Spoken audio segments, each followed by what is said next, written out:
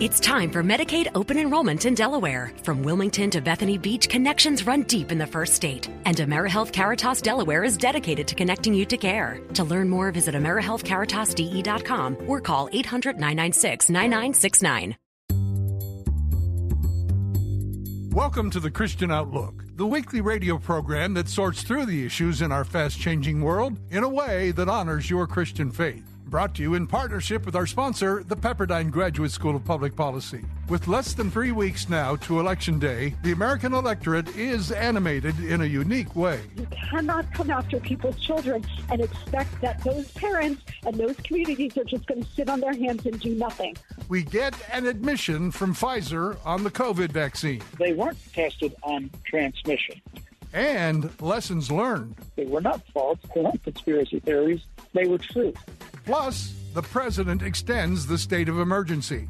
We'll look at what the government has been doing. Abusing emergency powers, suspending democracy, and imposing radical transformation on society without the consent of the governed. We have all this and more. I'm Don Kroah, coming to you from my home station of WAVA in Washington, D.C. You can catch my program each day through our live stream at WAVA.com and also through the TuneIn radio app. Take a moment to follow the Christian Outlook on Twitter at TC Outlook. That's TC Outlook. Thanks for joining us. We'll begin with the election. We're less than 3 weeks to Election Day, and many states have already started with early voting. Voters across the country are languishing under decades-high inflation and record-high fuel prices. Last weekend, the president visited Los Angeles, trying to prop up ailing Los Angeles mayoral candidate Karen Bass. The electorate is fired up, and not just about inflation. Kevin McCullough turned to Monica Crowley, Assistant Secretary of the Treasury under President Trump, from AM 570 The Mission in New York City. Monica, you saw the same video. It's a senile old man munching an ice cream cone, and he's acting like, and he's even on his trip to California last week, he got visually irritated with people asking him about the price of gas. He's got no plan for this, and he's mad that people are worried about it. Well, I would take issue with your characterization, Kevin, that he's got no plan for this. This is the plan. Oh, great. Even better. The catastrophe that you see unfolding around us in every direction, from the economy, inflation, gas prices, wide open border, the collapse of Afghanistan, all of this is the plan.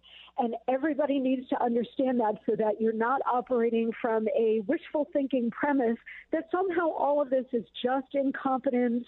It's just, they don't really know what they're doing. No, that's nonsense. They know exactly what they're doing. Joe Biden himself is pretty incompetent because he's got severe cognitive issues. He's obviously got dementia. But the reason they chose him is because he is a malleable puppet.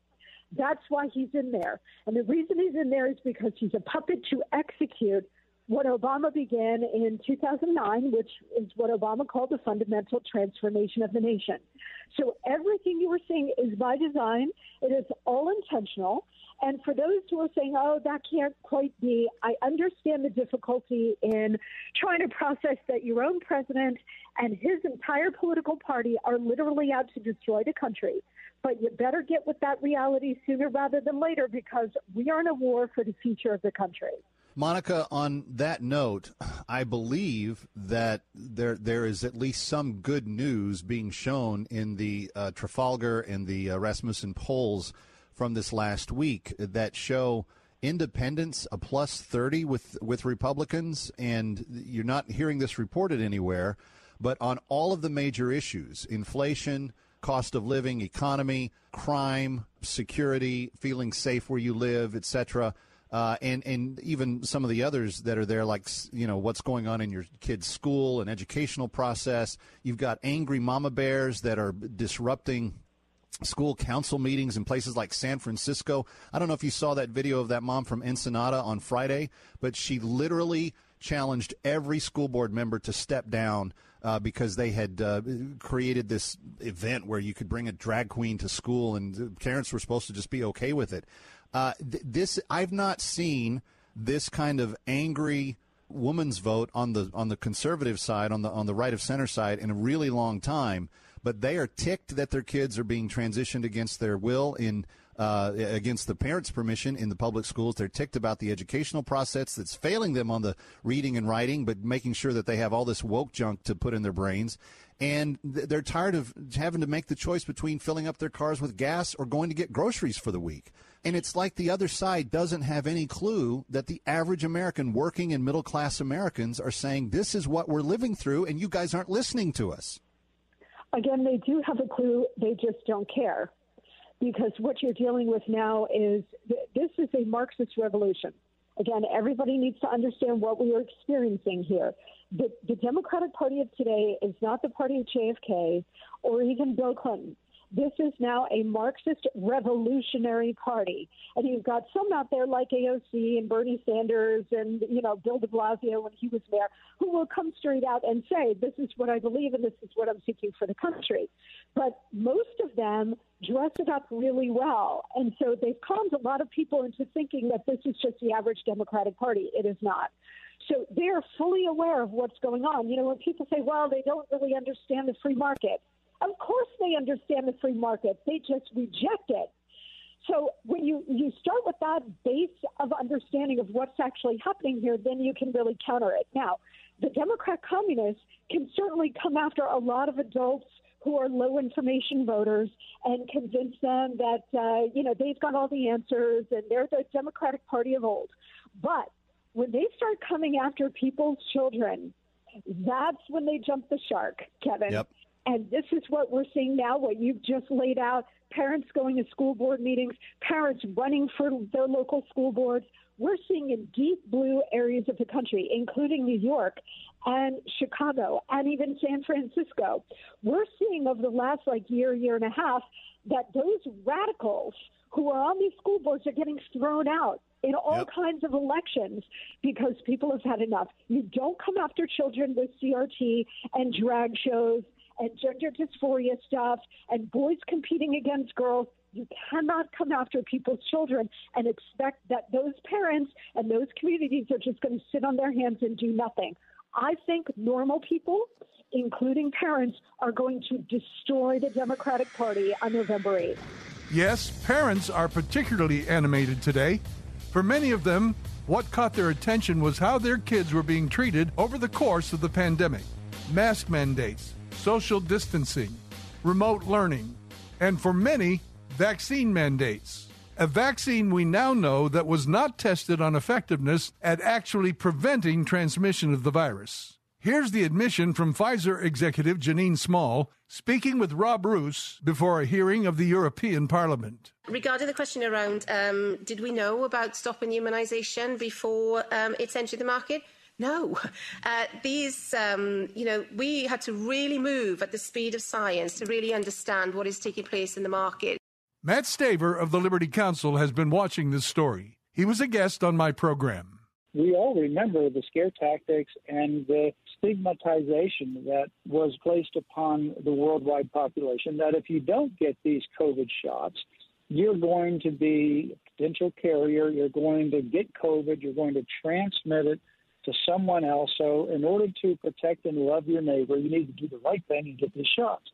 Well, now we know during this European hearing, where one of the members, Rob Moss, a member of the European Parliament from the Netherlands, he asked Janine Small, who's the president of International Developed Markets for Phizer, asked her specifically to address the question of whether or not these were tested on transmission, and if so, to present the data.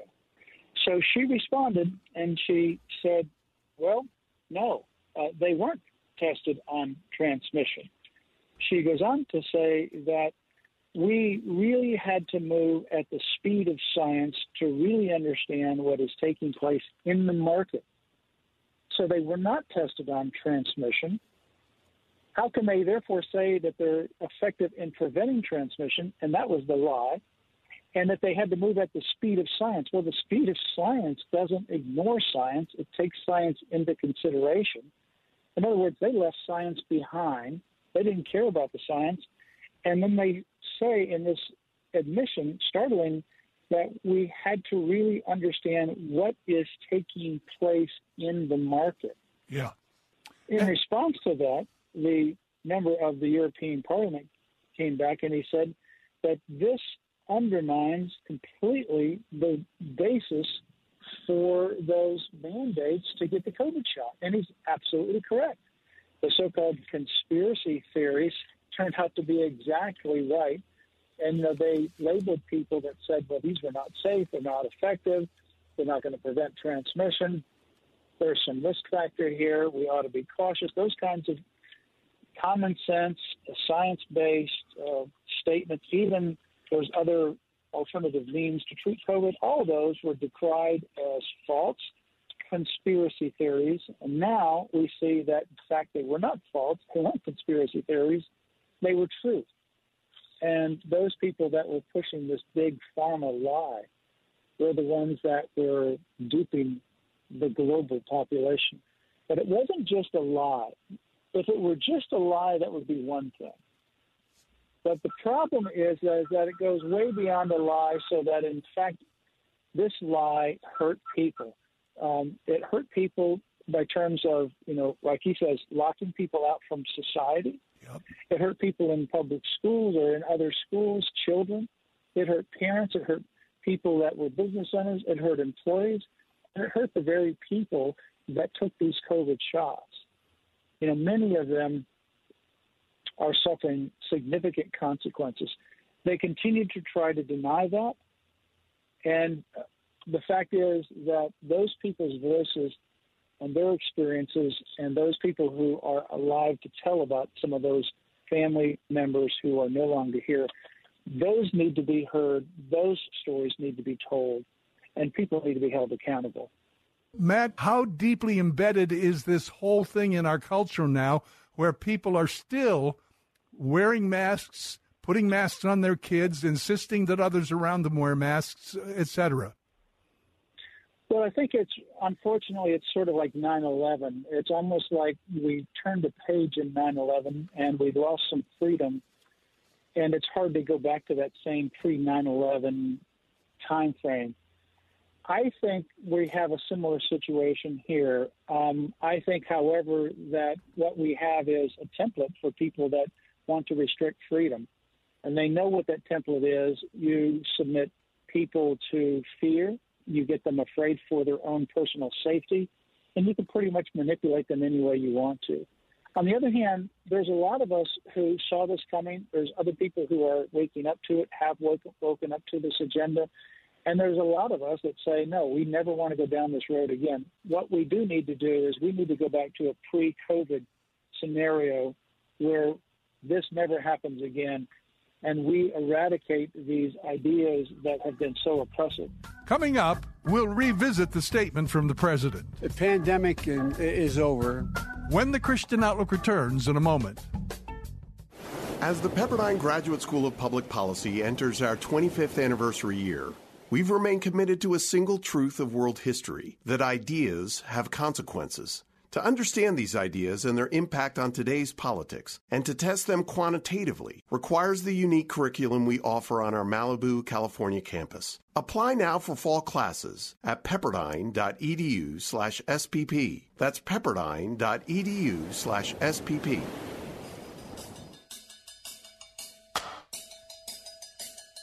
Welcome back to the Christian Outlook. I'm Don Kroah. President Biden appeared on 60 Minutes on September the 18th. He was interviewed by Scott Pelley, and he made news. Mr. President, first Detroit auto show in 3 years. Yeah. Is the pandemic over? The pandemic is over. We still have a problem with COVID. We're still doing a lot of work on it. But the pandemic is over.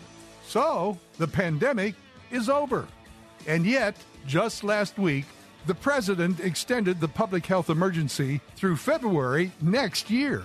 Why? Why the reticence to end the state of emergency? That's right at the heart of what is on the mind of Marc Morano. His new book is The Great Reset, Global Elites and the Permanent Lockdown. Marc was a guest on my program. What is the Great Reset? All right, here's the shortest definition. It's the Chinification of America. It's the once free West mimicking one-party authoritarian rule of the Chinese government through the use of emergency power. abusing emergency powers, suspending democracy, and imposing massive societal radical transformation on society without the consent of the governed. And in real simple terms, no one voted for lockdowns, vaccine mandates, school closures, church closures. No one voted to ban the gas-powered cars. No one voted to ban meat. Yet all of those things are either happened or are happening through executive orders and through abuse of emergency power. COVID in March of 2020 changed the once free West to follow the model of one-party rule in China, where bureaucrats and politicians can now just impose what they think we need to under the auspices of emergency powers. Well, one of your colleagues who endorses the book, and we've had her on the show as well, Cheryl Chumley, said, at least when George Orwell wrote about a dystopian society, it was fiction. But as Marc Morano makes clear in his brilliantly detailed Great Reset, there are those actually working actively today to bring about the real world of that sort that Orwell talked about, and that's frightening, isn't it? It is. I mean, what they've done is every major change that we've experienced since March of 2020, again, was done without a choice. We never voted for any of it. No parliament, no city halls, no board of supervisors, no legislators, Congress. And we're still living under the 9/11 terrorism emergency orders. And those led to the creation of the Patriot Act, which we were told would only spy on, essentially enemies of the state, foreign nationals. They're now using that for domestic surveillance. Parents complaining at school boards are being put under watch as domestic terrorist threats. And so the reason this has become like a 1984 dystopian reality is under these COVID emergency, which is still going on. President Biden has extended the COVID emergency already into next year. There's no sign of it ending. This has given every governor, mayor, the ability to be literally a dictator overnight in America. It's an incredible power. We need serious reform of that, but that is how they want to go forward. So because of all this, the World Economic Forum in Davos, in conjunction with groups like the United Nations, the World Health Organization, are essentially wanting to extend this situation of the permanent lockdown, this time using climate change. In fact, within 2 months of the March 2020 lockdowns, the Davos Group, World Economic Forum, announced this great reset, a reset of capitalism, a reset of the current order, all in the name of climate change. And that is where we are headed, Don, and that's what I detail in the book. Associated Press, Washington Post has announced in July of this year that President Biden is set to declare a national climate emergency, which will give him, mayors and governors, 130 new executive wartime powers. And this climate emergency is not going to end because there's no criteria on which they're going to say, okay, we've solved the climate crisis. That is how you get a permanent lockdown. Really, the COVID-19 was the perfect storm to trigger this, but the depth of it goes back years and decades, as you've already alluded. World Economic Forum, great reset of capitalism, in response, of course, and as you say, now moving to the larger issue of climate change. But talk about the global aspects of this and why we ought to be really concerned that American nationalism, American independence is really at stake here. Okay, well, one of the biggest threats we face, and I'd like to later on, we can talk about going back to Woodrow Wilson's presidency in 1913, where this philosophy came from. But the most pressing issues we face now are twofold. Joe Biden about to declare a national climate emergency probably after the midterm election. And number two is the World Health Organization pushing what's called a pandemic treaty. This is so far out there that even the Washington Post headline called it a, quote, radical pandemic treaty. What this would do is allow Bill Gates funded scientists at the World Health Organization, and by the way, Bill Gates is the second largest donor next to the United States government, the Gates Foundation, to the World Health Organization. It would allow the World Health Organization scientists to declare a pandemic for any kind of health crisis. And keep in mind, the World Health Organization has already declared climate change the greatest public health threat of the 21st century. It would allow them to declare an emergency, and then we'll have global lockdowns. And the Biden administration is all for the United States joining up with this pandemic treaty. That is one example of how we would lose national sovereignty. They could order travel restrictions, vaccine passports, lockdowns. In these trial runs with Johns Hopkins University, World Economic Forum, Gates Foundation, Rockefeller, they've actually openly talked about shutting down people's access to the internet in order to prevent misinformation. So this is the threat. We face a sovereignty threat, we face an individual liberty threat, and we face a centralization of power that's going to fewer and fewer people, but it's also at its heart a corporate government collusion, which has traditionally been defined as fascism. And this is where you have all the major corporations, their boards quaking in fear at every progressive woke activist, whether it's transgender, critical race theory, climate agenda. This is what we end up with, is the government working in hand with corporations, and particularly in censorship. We're seeing it now where big tech censorship is government censorship. It's literally corporate government collusion. The Biden administration sends a list of names they want banned. Big tech bans them. The Biden administration sends a list of websites. Big tech is eager to ban whatever websites they can to curry more favor with the administration in power. We know this now through Freedom of Information Act. That is the great reset. It's resetting, and I'll end with this. They're collapsing our current energy, our food systems, going after high-yield agriculture, meat eating. They're collapsing our transportation, banning gas-powered cars, and they're collapsing our free speech rights. That is the great reset. It's not something theoretical that may happen 5, 20 years. It's happening now. It's been happening since March of 2020 on a rapid pace. Where are we in this battle so far? Is it a fait accompli at this point? It seems like much of our government and agencies have already been totally co-opted on the left and by the left. We're seeing things done by government against us that we just can't believe are happening, and yet they are. Is it too late? No, it's not too late at all. It starts at the lowest level of politics. I'm from Virginia, and what happened here was amazing. At the school board level, angry parents showing up, fighting critical race theory, fighting transgender ideology, fighting COVID theater of masking kids. And I show in the book how the resistance at every level, even the lowest level of politics, can stop this nonsense cold in its tracks. We also need reform of emergency declarations. It cannot be, as they currently are, where a politician declares an emergency and then keeps extending it, and legislators have no say in how long these emergency powers go to just one branch of government. There has to be reform of that as well. Coming up, what is happening in our public schools? Schools are pushing these books on our kids. When the Christian Outlook returns in a moment. Hi, it's Mike Gallagher. I start every day by reading through the stories at Daybreak Insider. It's a look at today's most compelling stories and provides responses from key conservatives in media and politics. Over 250,000 people get Daybreak Insider by email daily, and it's available to you at no cost. Go to daybreakinsider.com and simply plug in your email. That's daybreakinsider.com. In 5 minutes, you will be the most informed person in the office. That's daybreakinsider.com. Welcome back to the Christian Outlook, brought to you in partnership with the Pepperdine Graduate School of Public Policy. Learn more at publicpolicy.pepperdine.edu. I'm Don Kroah. As the nation approaches Election Day, there is no question about it. The economy, inflation, fuel prices, those are the main motivators of voters this cycle. But don't overlook the issue of education. As Marc Morano pointed out just a few minutes ago for us, Glenn Youngkin is the governor of Virginia, in large part as a result of his stance on parents' rights in their kids' education. The way our school-aged kids were treated in the pandemic was a catalyst for them to wake up and look more closely at what was happening in the public schools.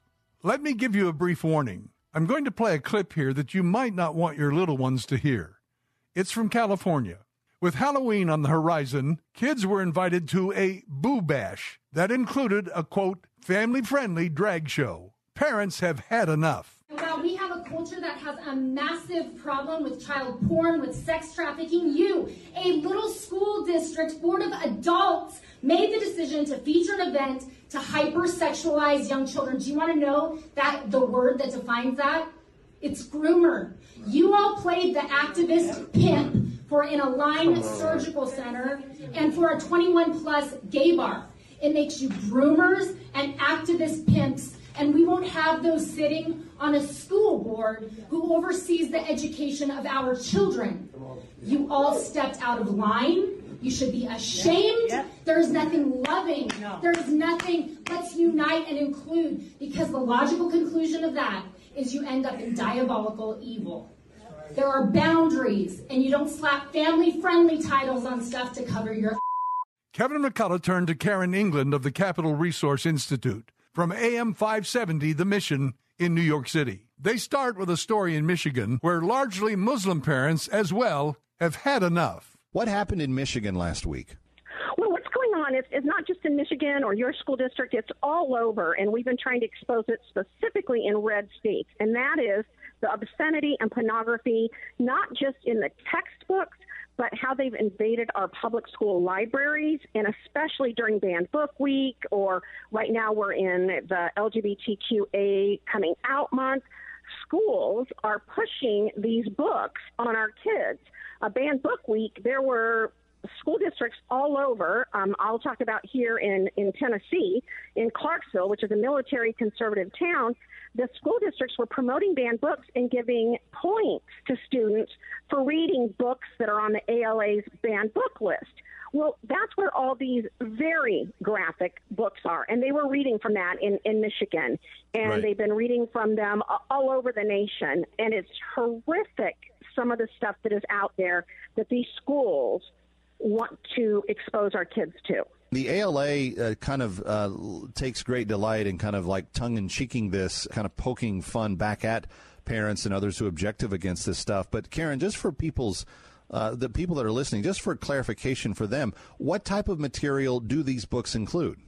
Well, they include, and let me just say the ALA admits it, their own word cloud talks about what parents object to: pedophilia, sexually explicit material, pornography. Even the ALA says that's what parents are objecting to, and I'm here to tell you that is what they're objecting to, and it is in these books. And we wonder why there's been such an increased number of girls thinking they're boys and vice versa. It's because our schools are actively working against parents in this arena. And we have uncovered some really, really graphic books. I really encourage your listeners to go to our Instagram at Capital Resource Institute. We unveiled a book called Trans that has QR codes at the back. So the kids are accessing this really graphic material that takes you to over 18 websites where you've got to be over 18 and push a button. It's sending you there. And, again, parents have no idea because they're not looking at the back of every chapter and doing the QR codes. And the schools know this. This is how they're hiding it. Sure. Well, given that, you've seen some very interesting alliances come about. In the ones in Dearborn, Michigan, you had, strongly Muslim communities coming together with strongly Christian communities that normally would be very much at odds on many things. But the one thing that they agreed upon is that this smut shouldn't be put in the hands of school children. Absolutely. This is considered obscenity. The problem is years ago, there were 44 states that exempt public schools along with universities and libraries from obscenity laws. So something in Dearborn, Michigan or in Tennessee that if I were to give to a neighbor child or have on a lunch table in the corporate boardroom, I would get possibly arrested, social services called, and definitely a harassment lawsuit. But it's okay in our public schools because of these exemptions for obscenity. And that's how they're getting in our schools. There's this exemption, and it's crazy. Every legislature should go in and tighten that up and change it for our public schools. Coming up, I took a stand not only to protect my own freedoms, but I recognize that what the state is going after impacts me, but it impacts future generations. community, when the Christian Outlook returns in a moment. Stay with us. As the Pepperdine Graduate School of Public Policy enters our 25th anniversary year, we've remained committed to a single truth of world history, that ideas have consequences. To understand these ideas and their impact on today's politics, and to test them quantitatively, requires the unique curriculum we offer on our Malibu, California campus. Apply now for fall classes at pepperdine.edu/SPP. That's pepperdine.edu/SPP. Welcome back to the Christian Outlook. I'm Don Kroah. Many of you remember Jack Phillips. He's the cake maker from Colorado who found himself in front of the Supreme Court in 2018, defending his right to use his artistic and creative talents in ways that reflect his Christian conviction. He won by a 7-2 margin. But the Supreme Court, in that case, did not answer all the questions surrounding the First Amendment. 303 Creative versus Elenis is the next big First Amendment case to watch. The Supreme Court announced just this week that they have put it on their calendar for December 5th. It's on our calendar as well, as we'll be watching closely and reporting on this again. It's a website designer, Lori Smith, who also happens to be from Colorado. Kellie Fiedorek of Alliance Defending Freedom joined her on the Eric Metaxas show. A lot of people, I think, have this idea that this doesn't concern them, that this happens to somebody else.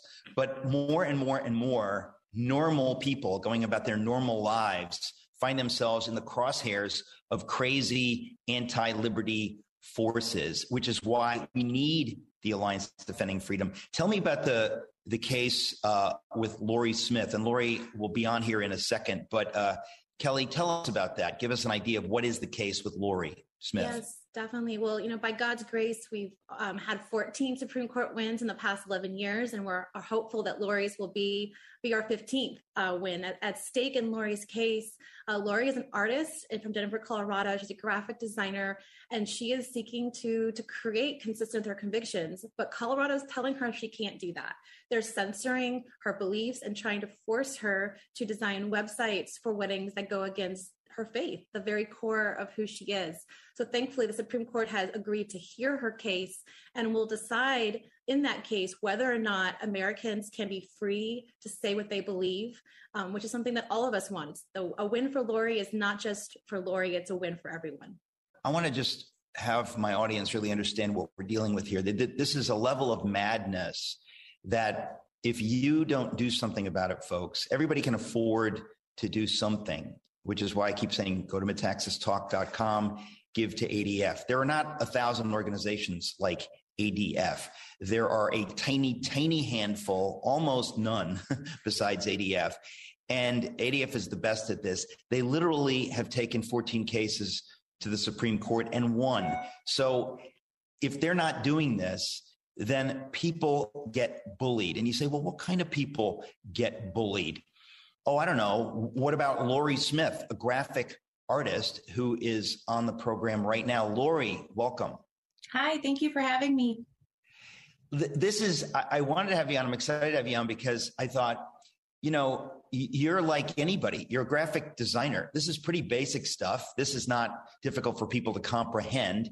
Somebody comes to you and demands that you create something for them which is not consistent with your values.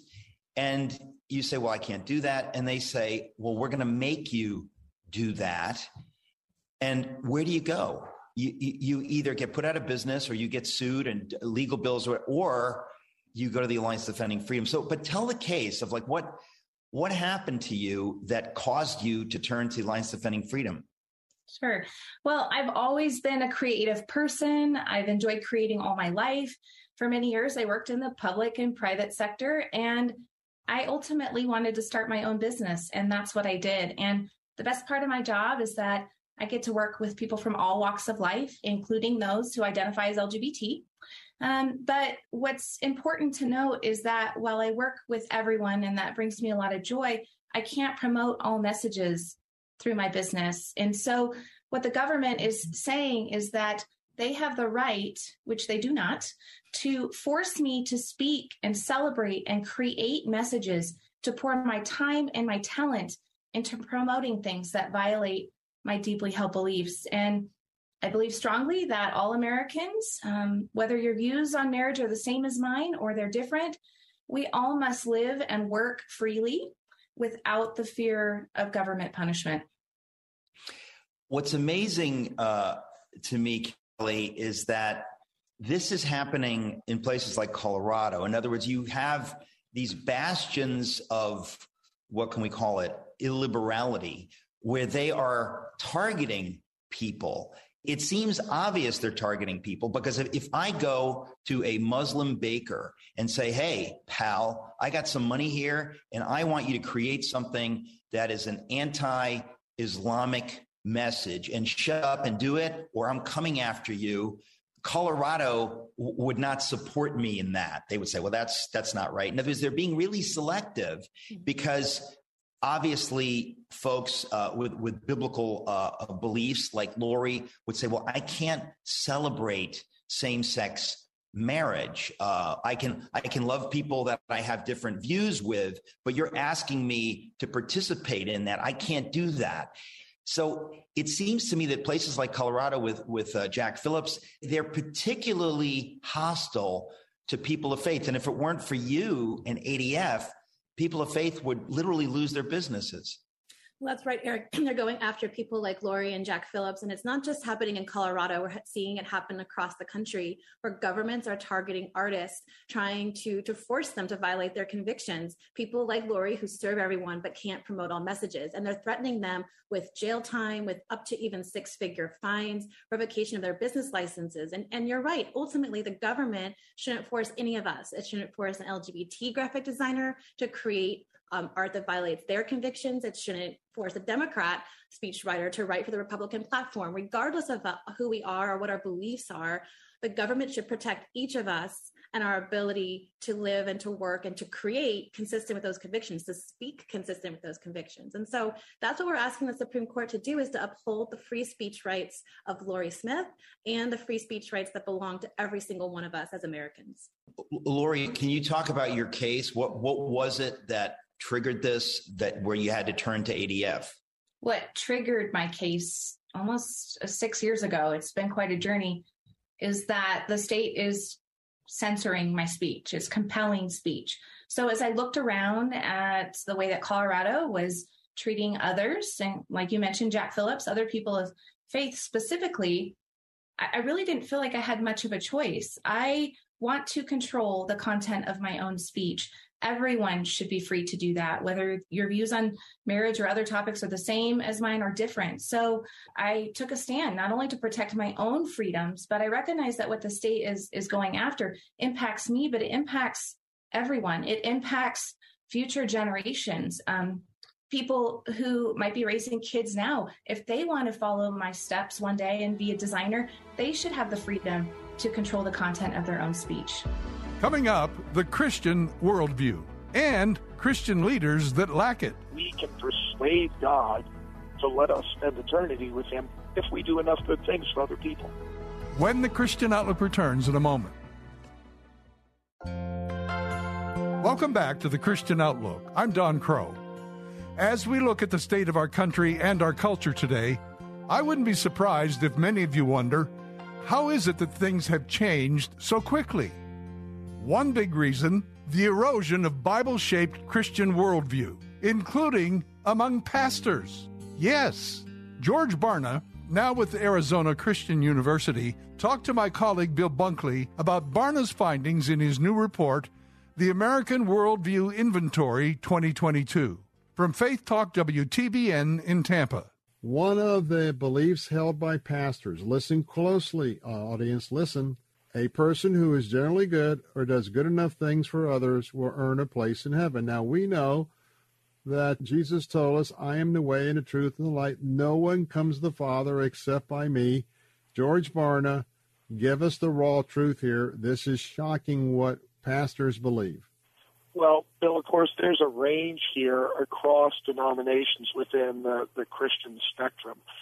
But when we look at that particular item, what we find is that 1 out of 5 pastors at denominational churches believe that you can earn a place in heaven. 1 out of 3 pastors at evangelical churches believe that a good person can earn a place in heaven.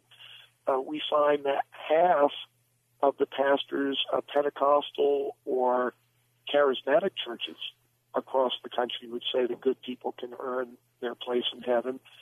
2 out of 3 of the pastors at traditionally black churches across the country believe that, and a little bit more than the pastors, half of all the pastors in the holiness churches would say that.